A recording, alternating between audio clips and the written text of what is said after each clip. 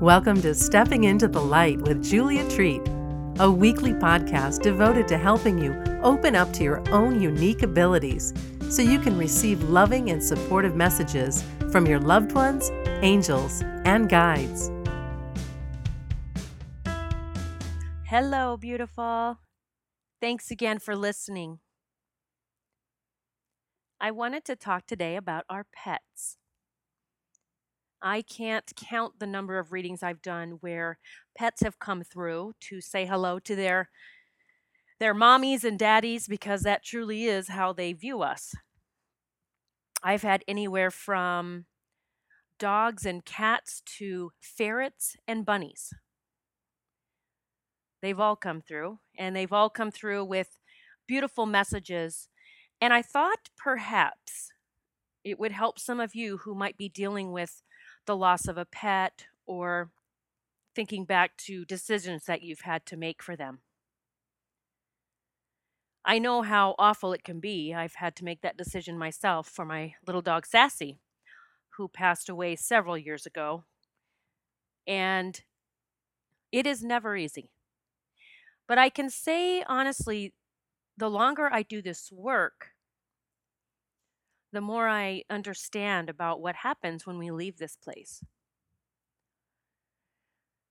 So let's talk about our pets. Pets come through with beautiful, loving messages. They always come bouncing in, free of any health concerns or issues that they had while they were living. And I tell their owners, their mommies and daddies, that they have never left them. They've crossed over, but it's kind of crazy. They cross over and are immediately able to be by our side once again. Pets often come through with a vision in my head what they look like, and I can describe them, or I might get their name and tell them, that my client their name. One girl I did a reading for, it was quite funny actually. Uh, I came through, I said, I don't know what I'm seeing. I'm seeing like two ferrets. And then I started to see a baby carriage. And my client started laughing. I mean, she was giggling. She had tears coming in her eyes. And she said, I can't recall the names now, but she actually called them by name. And she said, those were my two ferrets, and I treated them like babies. And I guess she had them when she was young as pets and would put them in a little carriage and take them for walks. So it was kind of funny. And I was so pleased to be able to give her that message. It seemed to bring a lot of closure for her. I've even had clients reach out and ask me if their dog is ready to go to that beautiful place. And it's often a dog or an animal, a pet that is, on in the last days of its life and is suffering, beginning to suffer anyway. And I always get the exact same message when someone reaches out asking that. I tell them your beloved pet, your beautiful baby is ready whenever you're able to let them go.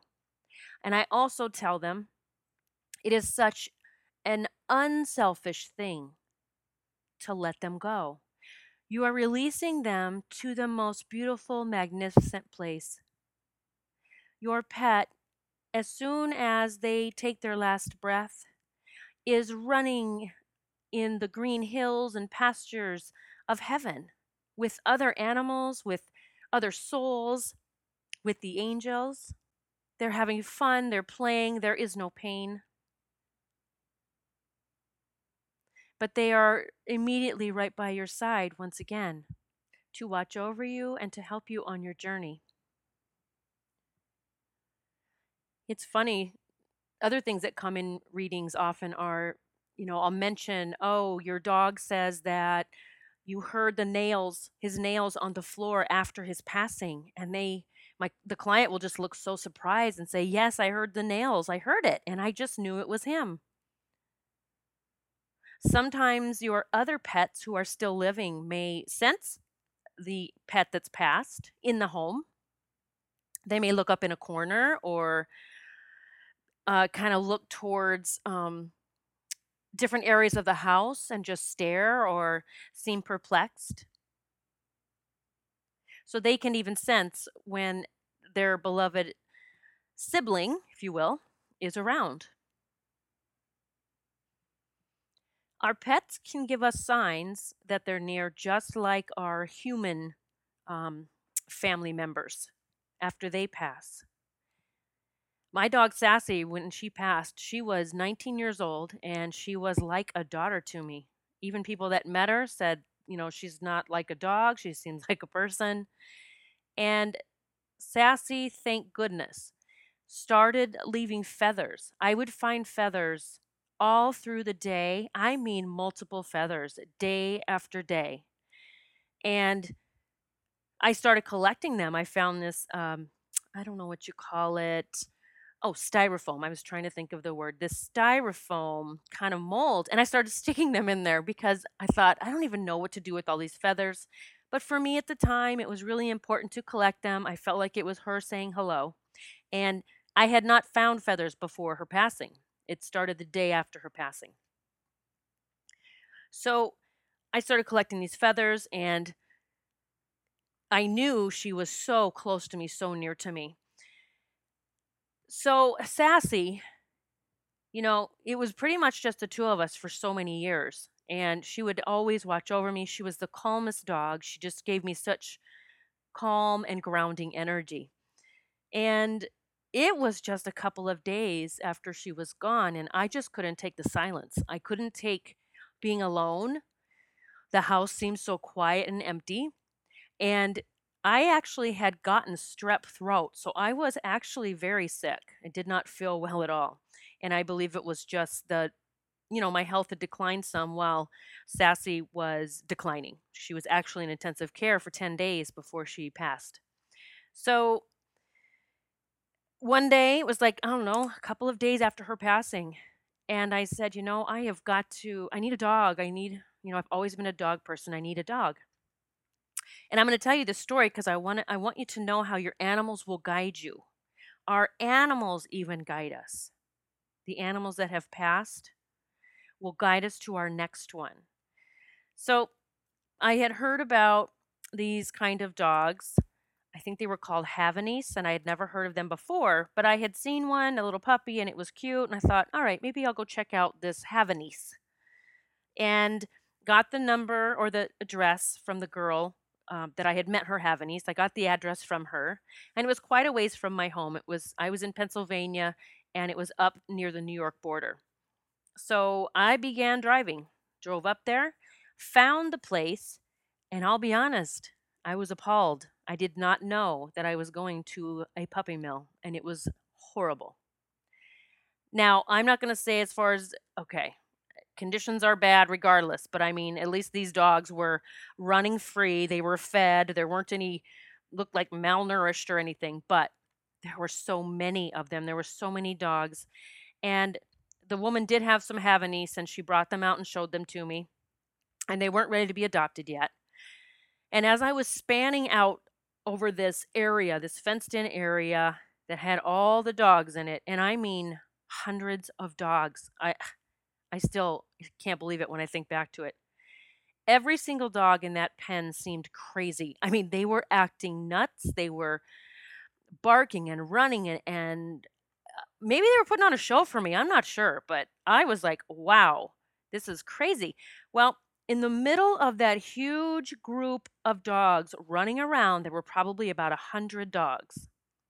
This one dog sat there, this little tiny thing sat there, quietly staring at me. I am not kidding. If you can imagine this little dog in the center of all these other dogs, it was almost like a spotlight was on her. And I looked at her and I was just staring at her and watching her. And all of a sudden, our eyes locked for a few moments. And then she took off and she went over and she grabbed this really gnarly, nasty looking sock that I guess was one of their toys. It was all dirty. And she started flipping it around and flipping up in the air. And then she'd look at me. And then she'd go grab it and she'd flip it in the air and she'd look at me. And I was like, all right, well, I told the woman, I said, well, what's the story on that dog right there? And she said, well, she's a Yorkie poo and all of her siblings have been adopted. And she said, I had to separate her from some of the other dogs because they all picked on her. Well, I said, well, let me see her. I just want to see her for a minute. Oh, and the woman said, well, she is 6 months old. And I said, okay, I just want to see her. So she handed me this dog, and this dog reeked of urine. I mean, oh, it was awful. I don't know if the dogs were peeing on her or what, but it was horrible.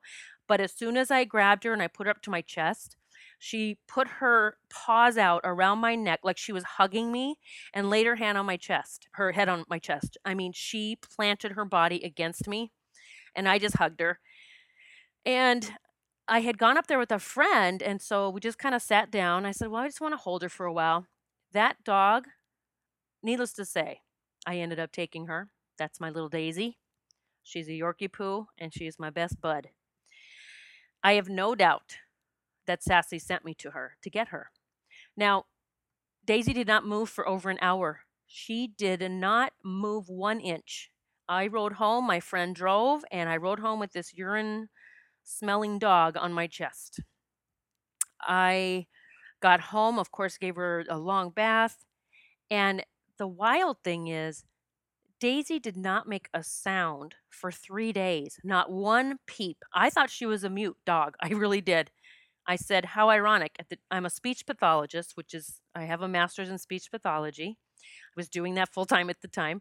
And I said, how ironic. I'm a speech pathologist and my dog doesn't talk, doesn't make a sound. Well, that was 3 days. And then she saw her first deer. I used to have deer that visited me in my yard, and that was the end of that. She has not shut up since then. But I wanted to tell you this story because I was grieving so much for Sassy, yet I followed whatever that intuition, that inner knowing. We all have it. That whatever it was, it said, I need a dog. I need it. Sassy didn't want me sitting back and crying and grieving. She wanted me to be happy. She wanted me to have another friend, another daughter, if you will.